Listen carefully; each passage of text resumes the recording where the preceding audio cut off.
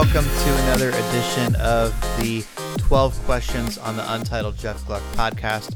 I'm your host, Jeff Gluck, and today is an interview that I wasn't sure was going to happen because it sort of was an odd situation. Now that you're listening to these as a podcast, as well as perhaps reading them, you can sort of get a behind the scenes a little bit more of how interviews almost fall through sometimes or have problems. This is with Martin Truex Jr., and it happened on the Friday of Daytona Speed Weeks, the opening Friday. And I didn't know at the time, Truex was having a lot of problems with his car. As you know, throughout Speed Weeks, the Furniture Row Racing cars had quite a few problems with inspection, and they had just discovered this. They had missed the first practice, and they were trying to get their car ready for the second practice. And the interview was scheduled. Truex wasn't coming out of his hauler yet. Cole Pern comes out and says, "Are you waiting for Truex?" I said, "Yeah." He said, "I don't think that's going to happen." And he just walked away, and I'm like, okay.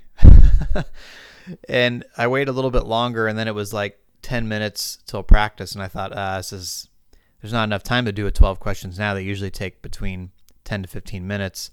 It's going to be too rushed.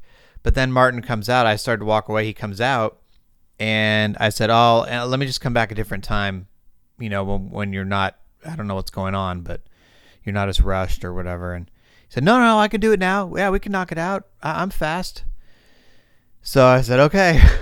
So we ended up doing it, leaning on a stack of tires, and it was pretty short. I think it was one of the shortest 12 questions ever, but I thought it was still pretty good. Martin always seems to be in a good mood, even when things are going bad, like was the case this time. So I hope you'll enjoy it. Here's the 12 questions with Martin Truex Jr.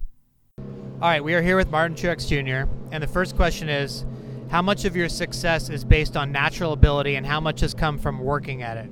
Oh, that's a good question. I guess you kind of get, to this level off of natural ability. For me, building cars, growing up around racing, and learning about it early on before I even started driving is kind of what helped get me to this level. But once you get here, you realize, okay, everybody's pretty good. You got to try to find those little things that stick out of how to get better. Obviously, a big part of it's your team you're with and the ideas they have and how you kind of work together. But it's definitely a combination of both, and you're always looking for something, that next little thing that you can do better. I think after every weekend we're always looking at each other on our team and saying, okay, what do we got to do to be better, whether it's me or the crew chief or engineer or something. So it's definitely a combination of both. Okay. So Jeff Gordon, Tony Stewart, and Carl Edwards have all retired in the last couple of years. What's your pitch for fans of theirs to become fans of yours?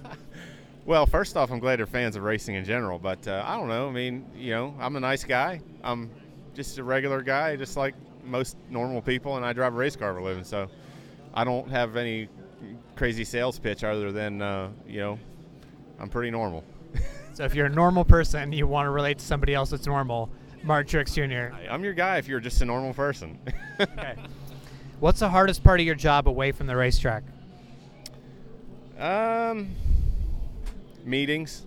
I'm not a meeting. I hate meetings. I sit there for 5 minutes and I start getting antsy. My foot starts tapping, and I'm like looking at my phone. All right, how long is this going to last? What can I got stuff to do. Meetings. So a fan spots you eating dinner at a nice restaurant. Should they come over for an autograph, or should they? Yes. Heck yes. Come on over. Say hello. Okay. Even if you have food in your mouth or something? Yeah, it's fine. I'll swallow it. Okay. What's a story in NASCAR that doesn't get enough coverage? Probably all the good things drivers and teams do. Charity efforts, things like that. I think a lot of good comes out of this garage and the people who work in it, and we don't hear a whole lot about all that. Who's the last driver you texted? Our group text has the Gibbs drivers on it, so I was on there. That was the last time. No, I'm lying to you. It's Newman. I was texting with him before practice. Okay, there you go. Do you consider race car drivers to be entertainers? Yes. If you're not entertained by racing, I don't know what to tell you. What's your middle finger policy on the racetrack? Somebody pisses you off, you show them the middle finger. It's pretty simple. Okay. I mean, these days it's so common that you don't even feel bad about doing it anymore. It's like you throw somebody a bird and after the race, put your arm around and be like, hey, man, what's happening? How you doing? Do you have a good race? I mean, it's just basically a way of showing that you're mad at that guy. It's not personal. It's on the racetrack, and what happens on the track stays on the track. Some drivers keep a payback list in their minds for when something bad happens. Do you have a payback list for something good, like if somebody did you a favor? Absolutely. I think you remember everything that happens on the racetrack, good or bad. So how guys are racing you, I mean, you don't forget things that happened years ago. So, yeah, I mean, you definitely have your list of guys that you like to be around and that you can work with and trust on the racetrack, and then you always have, a handful of guys that you can't. Okay. Who's the most famous person you've had dinner with? Famous person I've had dinner with? Gotta be Dale Earnhardt Jr. I mean, come on, he's pretty famous, He is pretty famous. He's pretty famous. He's like 10, 15 time most popular driver. He's kind of a big deal. Okay. What's something about yourself you'd like to improve? Let's see. I've kind of improved one thing this winter some. I like to sleep in. I don't like to get up early, and I feel like I waste the whole day. So I've been getting up earlier, so I'm getting a little better at that. Aside from that, pretty happy with who I am. What do you define as early? Getting up early? Before 10. Okay. Yeah. Wow. 9 to 10 is pretty early for me. Yeah. So the question from the last guy is Kyle Busch. His question for you is, what does it feel like to get all the best stuff from Joe Gibbs Racing? Oh, it feels great. Led 1,800 some laps last year, so it feels better than getting the 4th or 5th best stuff, that's for sure. And I'm sorry to tell you, I don't know who the next interview is with, so okay. Do you have a question I can just generally ask somebody? You should ask generally, who do they think is the team to beat this year? Okay, that's good, yeah. Yeah, it's a good question. Yeah, I'd like to know that myself. Well, thanks for doing this. Who do you think the team to beat is? Furniture Row Racing. There you have it. I like it, buddy. I like it. Thanks for doing this. Thank you, man. We knocked it out in 5 minutes, 38 seconds. New record? Yeah, pretty good. So there you have it. That was more fun than I thought it would have been in a short 5-minute, 38-second interview or whatever it was.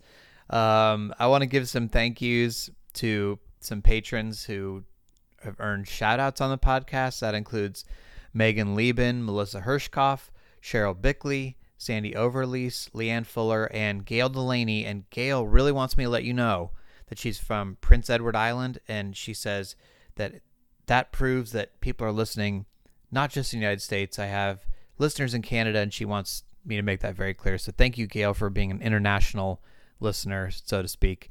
If you're looking to support the podcast or interested in supporting anything I do, aside from the Patreon thing, if you're not a patron, one way to do it that's of no cost to you is to go shopping on Amazon.com. If you use the link jeffgluck.com/Amazon to start your Amazon shopping, Amazon will actually give some of the proceeds of that to the website, and that can help keep this whole thing running. So I would appreciate that. If not, either way, I'll be back next week. I'm heading to Atlanta Motor Speedway this weekend, and I will talk to you soon on the Untitled Jeff Gluck podcast.